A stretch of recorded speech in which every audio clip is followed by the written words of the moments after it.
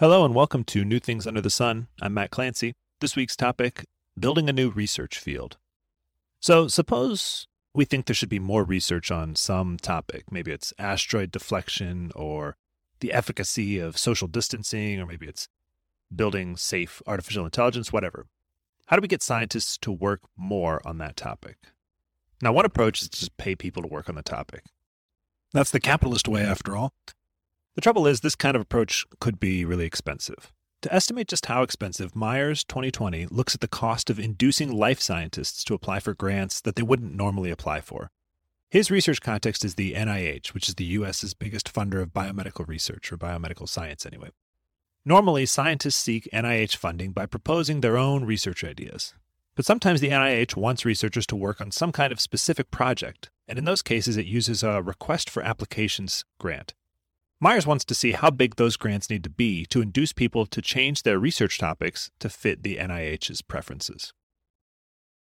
So Myers has data on all NIH Request for Application grant applications from the years 2002 to 2009, as well as the publication history of every applicant. Myers tries to measure how much of a stretch it is for a scientist to do research related to this Request for Applications, hereafter I'll just call those RFAs, by measuring the similarity of the text between the RFA description and the abstract of each scientist's most similar previously published article. And the similarity here means two texts are more similar if they have more of the same relatively uncommon words. So if we line up scientists from left to right, from least to most similar to a given RFA, and then we see what's the probability that they apply for that grant, we can see that the probability they apply is a lot higher the more similar they are. So the people on the far right who are most similar are going to apply at hundreds or thousands of times more higher probability than people who are very far away and whose research is really dissimilar to what the RFAs ask for. And that's not really surprising. Now, Myers can also do that same kind of exercise with the size of the award. We can line up the grants from smallest to largest and see what's the probability that a given scientist applies for each grant. Again, no surprises, people are a lot more likely to apply for grants that are bigger. Now, the interesting thing Myers does is he combines all this information to estimate a trade-off. How much do you need to increase the size of the grant in order to get someone with less similarity to apply for it at the same probability as somebody who has more similarity? In other words, how much does it cost to get someone to change their research focus? Now, this is a tricky problem for a couple reasons. First, you have to think about where do those RFAs come from in the first place? For example, if some new disease attracts a lot of attention from both NIH administrators and from scientists, well, maybe the scientists would have been eager to work on that topic anyway, and that would overstate the willingness of scientists to change their research for grant funding, since they might not be willing to change absent this new and interesting disease. Another important nuance is that bigger funds attract more applicants, and that lowers the probability that any individual applicant wins the award. And that's going to tend to understate the willingness of scientists to change their research for more funding.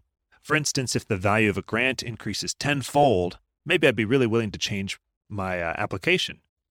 But if the tenfold increase in the grant increases the number of applicants fivefold, well, then the effective increase in what I think the application is going to be worth to me has only doubled, because I get 10 times the money if I win, but I'm only going to win 1/5 as much. Myers provides some evidence that that first concern about correlation between when we offer an RFA and when we're going to apply for it, he shows that that's probably not a big deal, and he has to explicitly model the second concern about how many people enter and how does that affect my interest in competing. Now, the upshot of all this work is that it's quite expensive to get researchers to change their research focus.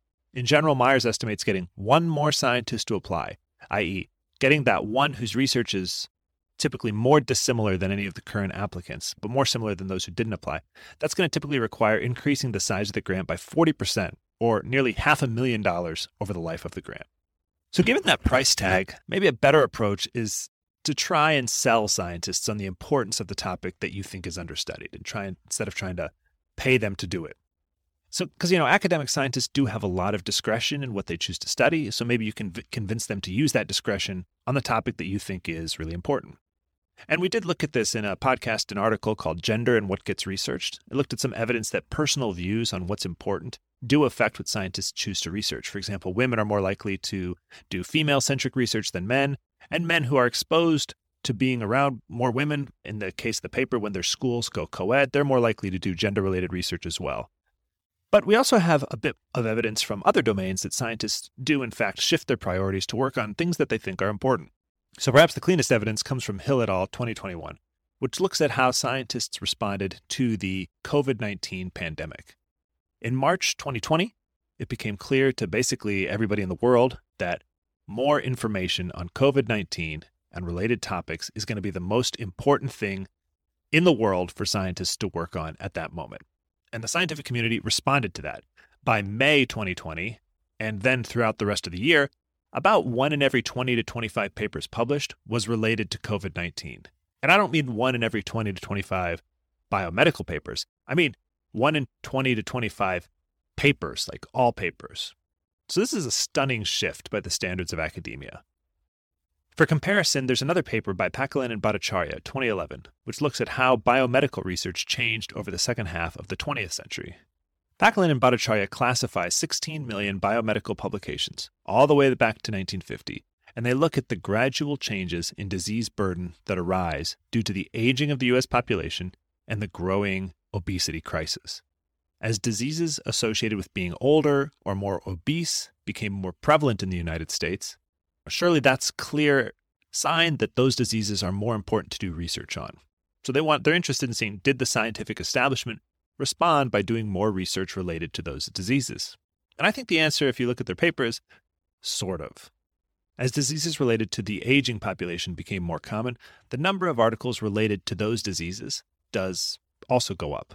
But the effect is kind of fragile. It disappears under some statistical models and then it reappears in others. Meanwhile, there doesn't seem to be any real discernible link between the rise of obesity and research related to diseases more prevalent in a heavier population. Now, further emphasizing the extraordinary pivot into COVID-related research, most of this pivot actually preceded changes in grant funding. The NIH did shift to issuing grants related to COVID, but it did so with a considerable lag, leaving most scientists to do their work without grant support, at least initially. Now, on the one hand, I think these studies do illustrate the common sense idea that if you can change scientists' beliefs about what research questions are important, well, then you can change the kind of research that also gets done.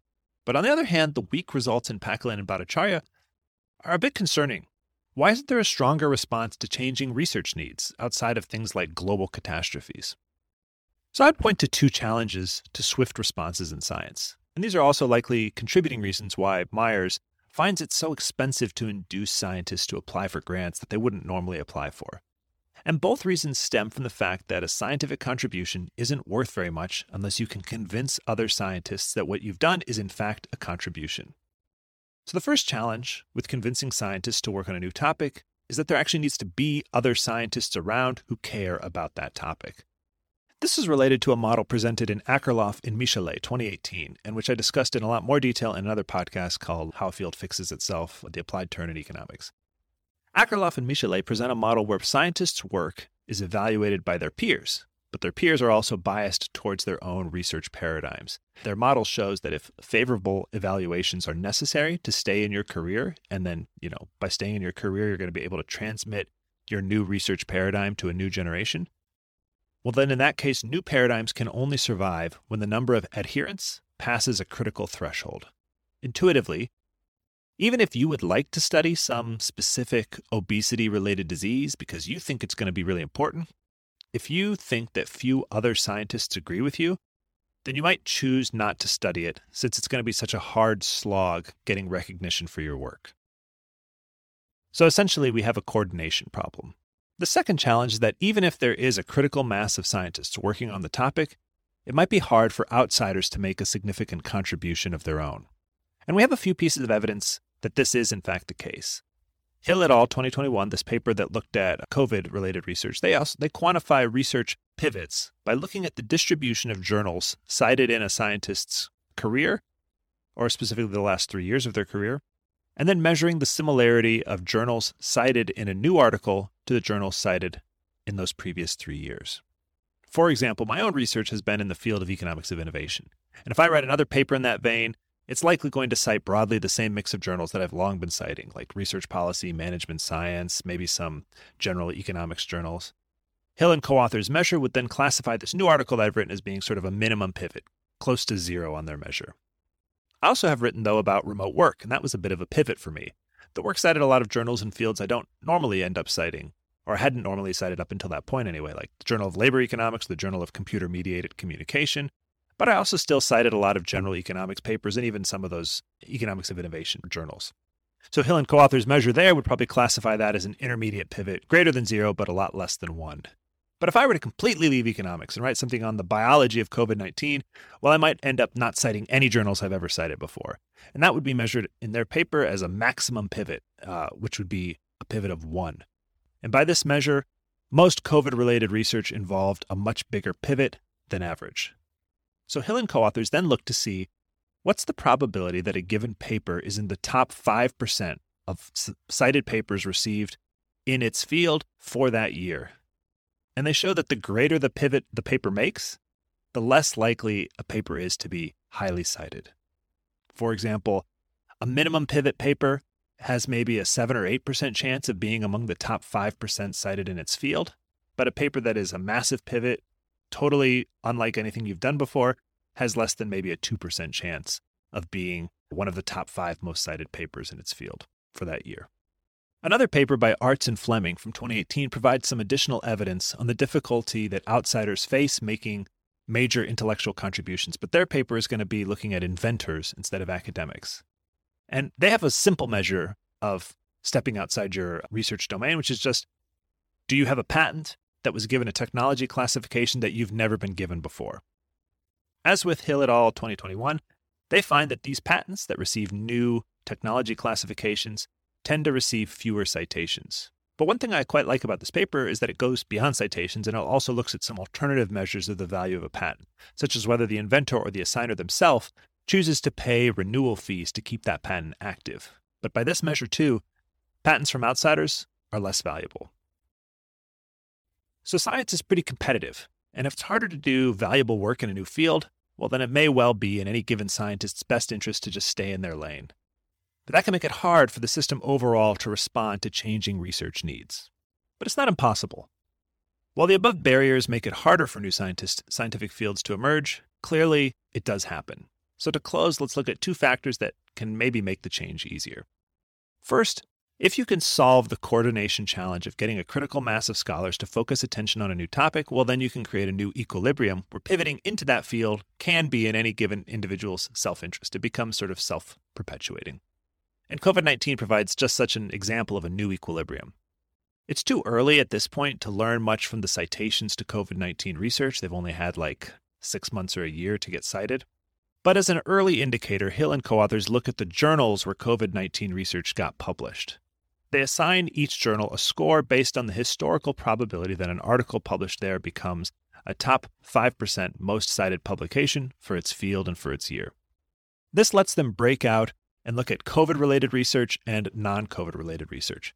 In both cases, they observe the same pivot penalty, where the larger you pivot, the more dissimilar the research is from your pre-existing research, the less likely it is to be highly cited. But because there's a new consensus that COVID-related research is so important, COVID-related research tended to publish in journals that tend to get highly cited papers. So a pivot to COVID that's measured at around a 0.7 between 0 and 1, so pretty high, appears to have the same likelihood of becoming a highly cited paper as a non-COVID paper that executes sort of a minor pivot, which they would measure as 0.3 out of between 0 and 1. So all else equal, it's better to make a smaller pivot to COVID-related research, but large pivots are not nearly as unattractive as they previously were because there's this sort of new consensus that this is actually a very important thing and there's a critical mass of people looking at it. So that's one way to solve this problem, is if you could solve the coordination problem, well, then it becomes self-perpetuating. Second, if career incentives constrain scientists to sort of stay in their lane and avoid branching out into new topics, well, then maybe changing those incentives might also help. But evidence here, I think, is a lot more mixed. On the one hand, we have this well-known paper by Azoulay, Graf Zivan, and Mans, 2011, which compares the recipients of Howard Hughes Medical Institute support to a control sample of early career prize winners in the life sciences. A key difference between these groups is that if you're a winner of Howard Hughes Medical Institute support, let's call this group HHMI winners, you're relatively insulated from the typical academic grant system. These guys typically receive at least 5 years of support. It's not tied to any specific project. There's this relatively lax initial review period, and you're typically reviewed for at least another 5 years. And if you're not renewed, you still get 2 years of funding to help keep the lab open while you look around for new funding. In contrast, sort of the typical grant is more like 3 years, and if there's not a high probability you get renewed, and if you don't, the money's just gone. Azulay and co-authors use the MESH lexicon, which is the standardized set of keywords assigned to biomedical papers by experts. They use that to show that HHMI investigators are more likely to explore new research topics than this control group. The MESH words assigned to their papers tend to be of a more recent vintage. There tends to be less overlap between the MESH words assigned to their post-HHMI support papers and their pre-ones when you compare that to some control group over a similar time frame. That suggests being somewhat freed from the need to secure grant support via normal channels does let scientists explore new fields. But on the other hand, we have this 2018 paper by Brogaard, Engelberg, and Van Wessep, which looked at another set of career incentives that insulate scientists from the pressure to sort of conform. And that's tenure. Brogaard, Engelberg, and Van Wessep look at 980 economists who at one point belonged to a top 50 economics or finance department between 1996 and 2014, and who were granted tenure by the year 2004. They tracked down these economists' complete publication records in order to assess how do they publish before they get tenure and in the 10 years after. Now, for our purposes, one of their most interesting results is about whether economists use the autonomy of tenure to branch out into new journals or publishing in new economic areas or whatever. Unfortunately, Brogaard, Engelberg, and Van Wessep find no evidence that they do. Indeed, in some versions of their statistical tests, economists are slightly less likely to branch out after receiving tenure. And this is a long-run effect. It's not just the 1 or 2 years that they're sort of taking a breath after getting tenure. This goes on for 10 years. So that leaves us in a bit of a muddle. For elite scientists, HHMI-style support seems to have encouraged them to branch out and try new things. But for economists, the insulation of tenure didn't. Was that because tenure is different from HHMI support? Or maybe economists are different from biomedical scientists? Or maybe elite scientists are different from just everybody else? We don't know. Until then, though, I think we can say a few things with confidence. First, the direction of research does respond to money and perceptions of the intrinsic value of that research. But it doesn't appear to be super responsive, and that might be because of some incentives scientists face to stay focused. Fields might need a critical mass of sympathetic peers before it's individually rational to enter them. And even when a critical mass of peers does exist, it's challenging for outsiders to do top work in those fields, at least initially. So building a new field is probably pretty hard for those reasons. But if you can get the ball rolling, maybe it's also possible that it can continue going on its own momentum. More research is needed. Thanks for listening. And now it's time for the standard end of the episode boilerplate. You've been listening to a podcast from New Things Under the Sun, a living literature review with the mission of communicating what academia knows about innovation in accessible but rigorous research syntheses. New Things Under the Sun is a living literature review, which means I go back and update these research syntheses as new research is published or I discover it. The podcast you listen to is taken from the first published version of one of these syntheses. To see if there's been any updates about the claims made in this podcast, or to learn more about this project, head to newthingsunderthesun.com.